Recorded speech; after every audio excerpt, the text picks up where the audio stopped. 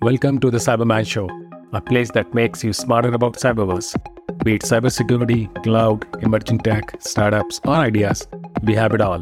Let's begin. Hello, everyone. Today we'll talk about SASE. This is an updated version from the version that I created in August 2022. I think that needs an upgrade. Also, I've got a new audio gear, so hopefully the voice quality will be much better. To understand about SASE, we have to first understand about the history of how network security and network technology has evolved. So, I remember that when internet started, we were using the dial-up line. So there was a modem that would dial up to an ISP like BSNL in those days, and I would get internet connection. So this was a very slow connection. There were hardly any websites available. And then as technology evolved, we started getting dedicated lines, fiber, 2G, 3G, and 4G and 5G, right? On the network security side, the most basic control that any company deployed was enterprise firewalls. Essentially, what a firewall would do is it would inspect any packet coming and going out of a network.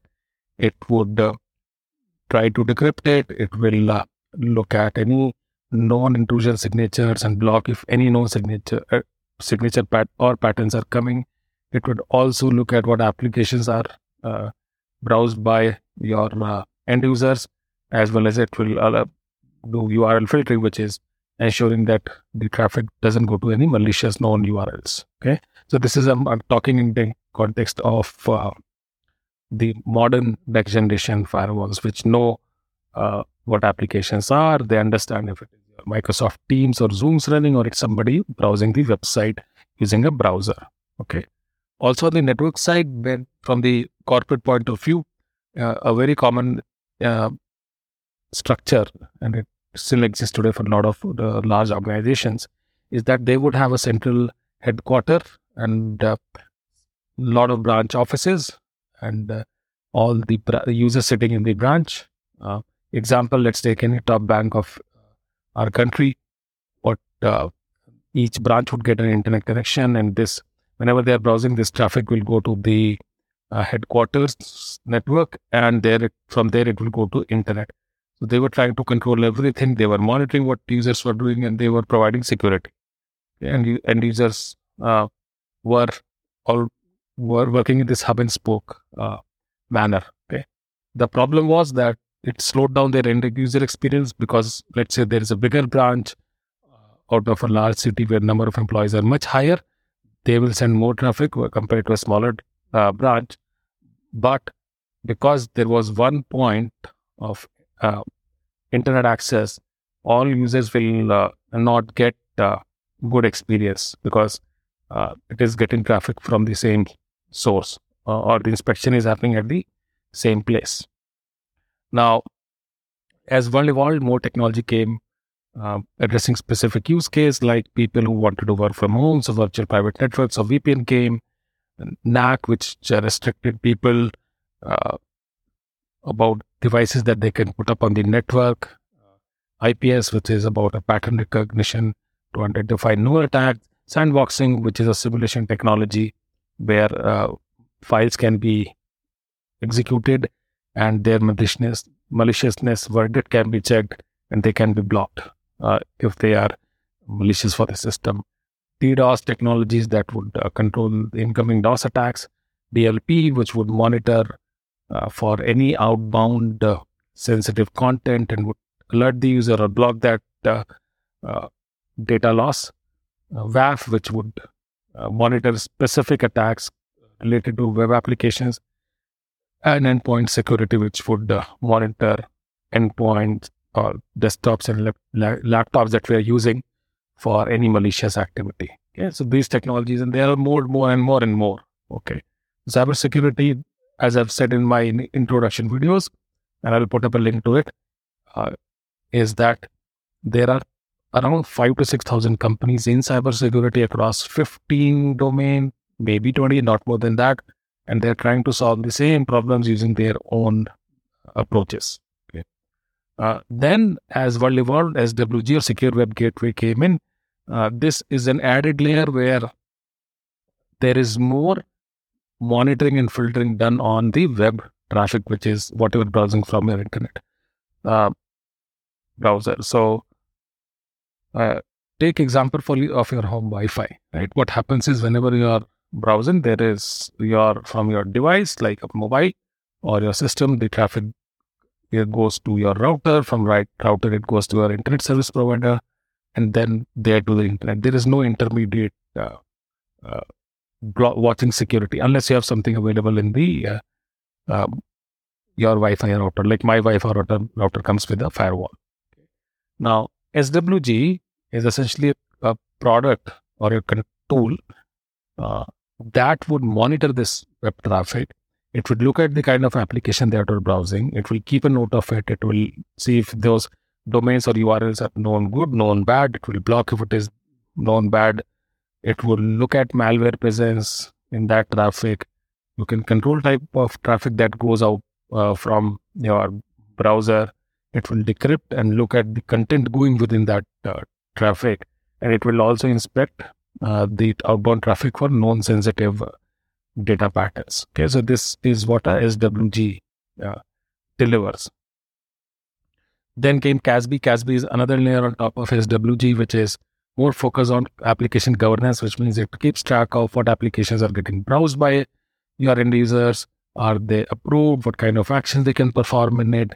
Is this application containing malicious data or non-sensitive data for the DLP use case?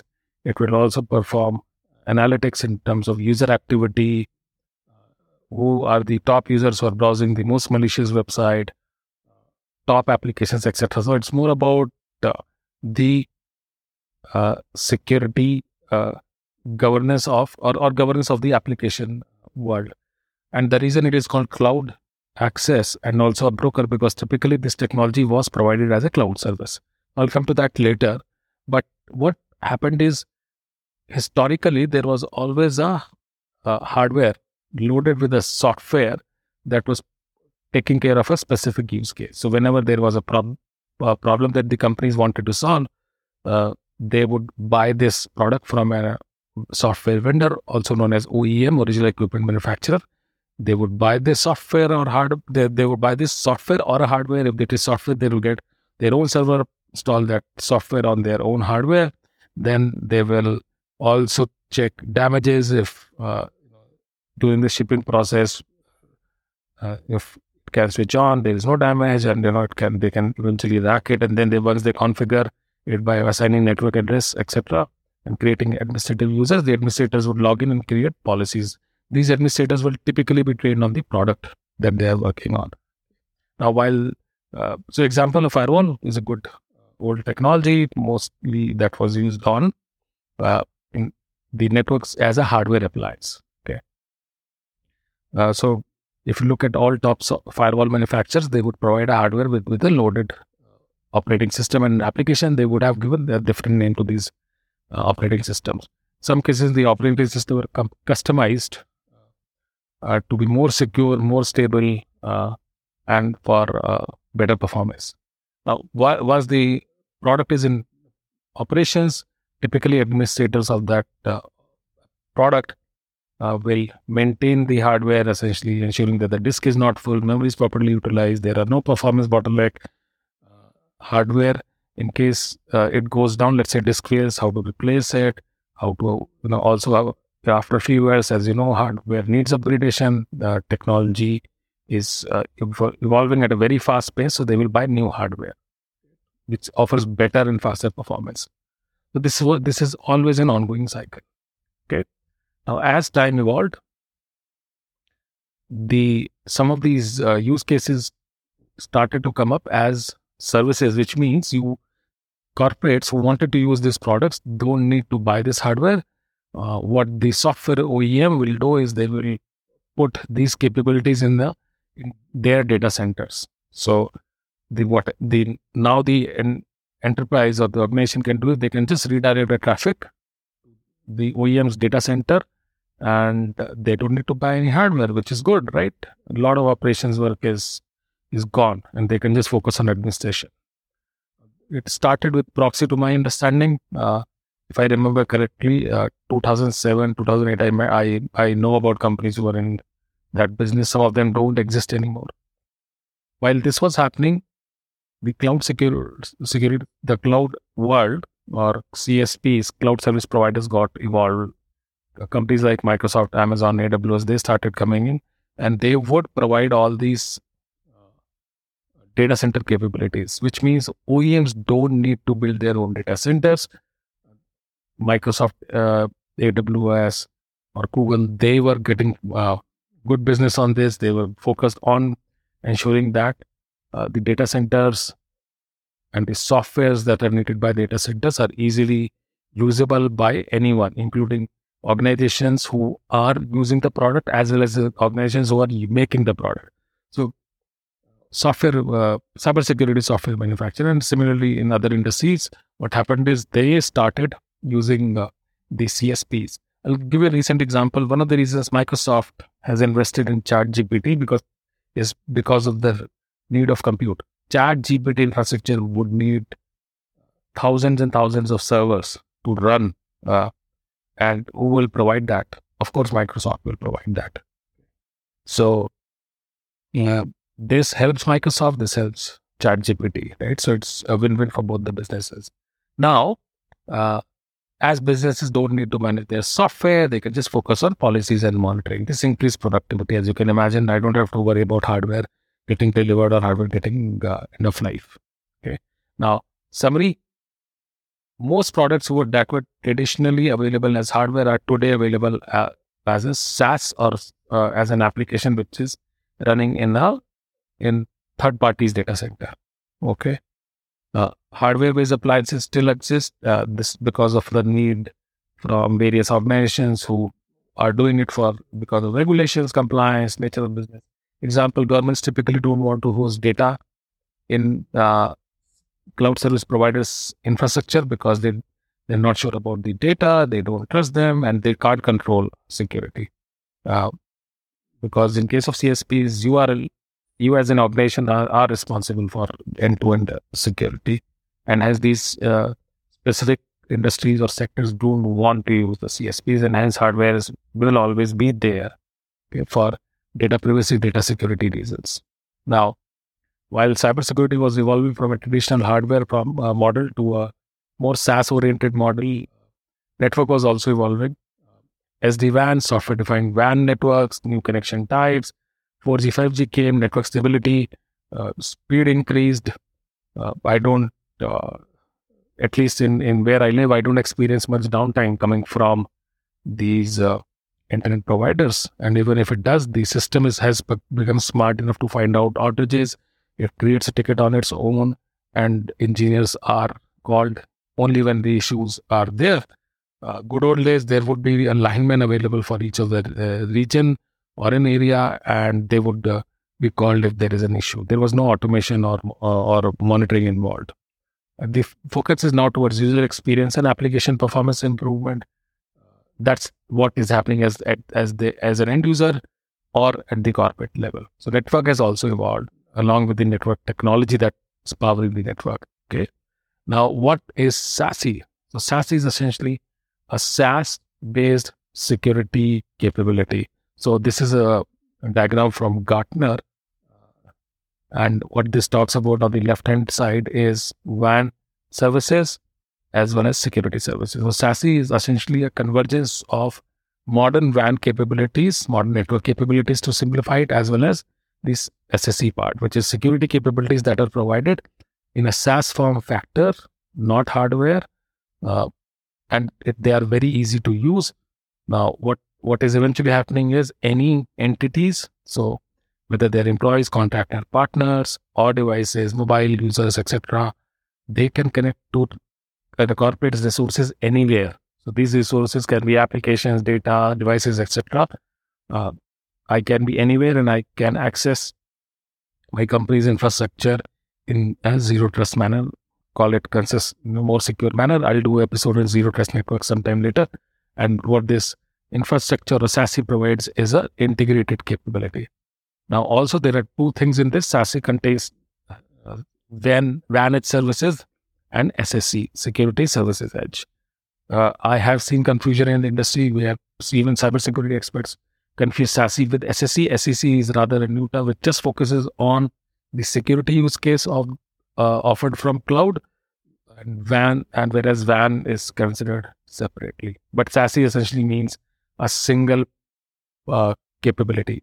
Now today, not many companies offer this from their cloud. It is still evolving. Top companies in the world are still building it. So the future is not far.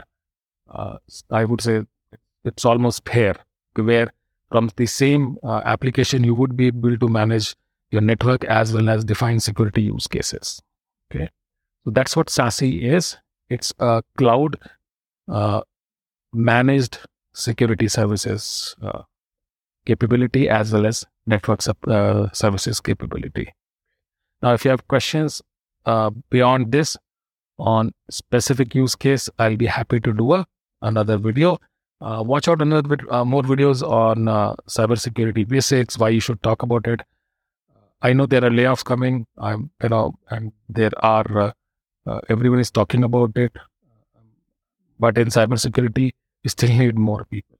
Okay, because it is a priority for every company to ensure that the security is there no matter where the enterprise business is. Now, how you can learn SASE? So SASE is a way to deliver the software, right? Basics won't change. So learn about basics of cybersecurity, which includes firewalls, SWG, CASB, etc. Start with traditional stuff, and as you build basics, you will learn more. Okay. So anybody who knows hardware firewalls can easily learn SASE. There's nothing special about it except new capabilities. So instead of having 10 different products and 10 different appliances, SASE offers everything in a single console. So that's how it helps you. Okay. With that, thank you so much. Thank you for watching this video. I hope I'm able to produce great content and it helps you in your career. Thank you so much. Keep learning.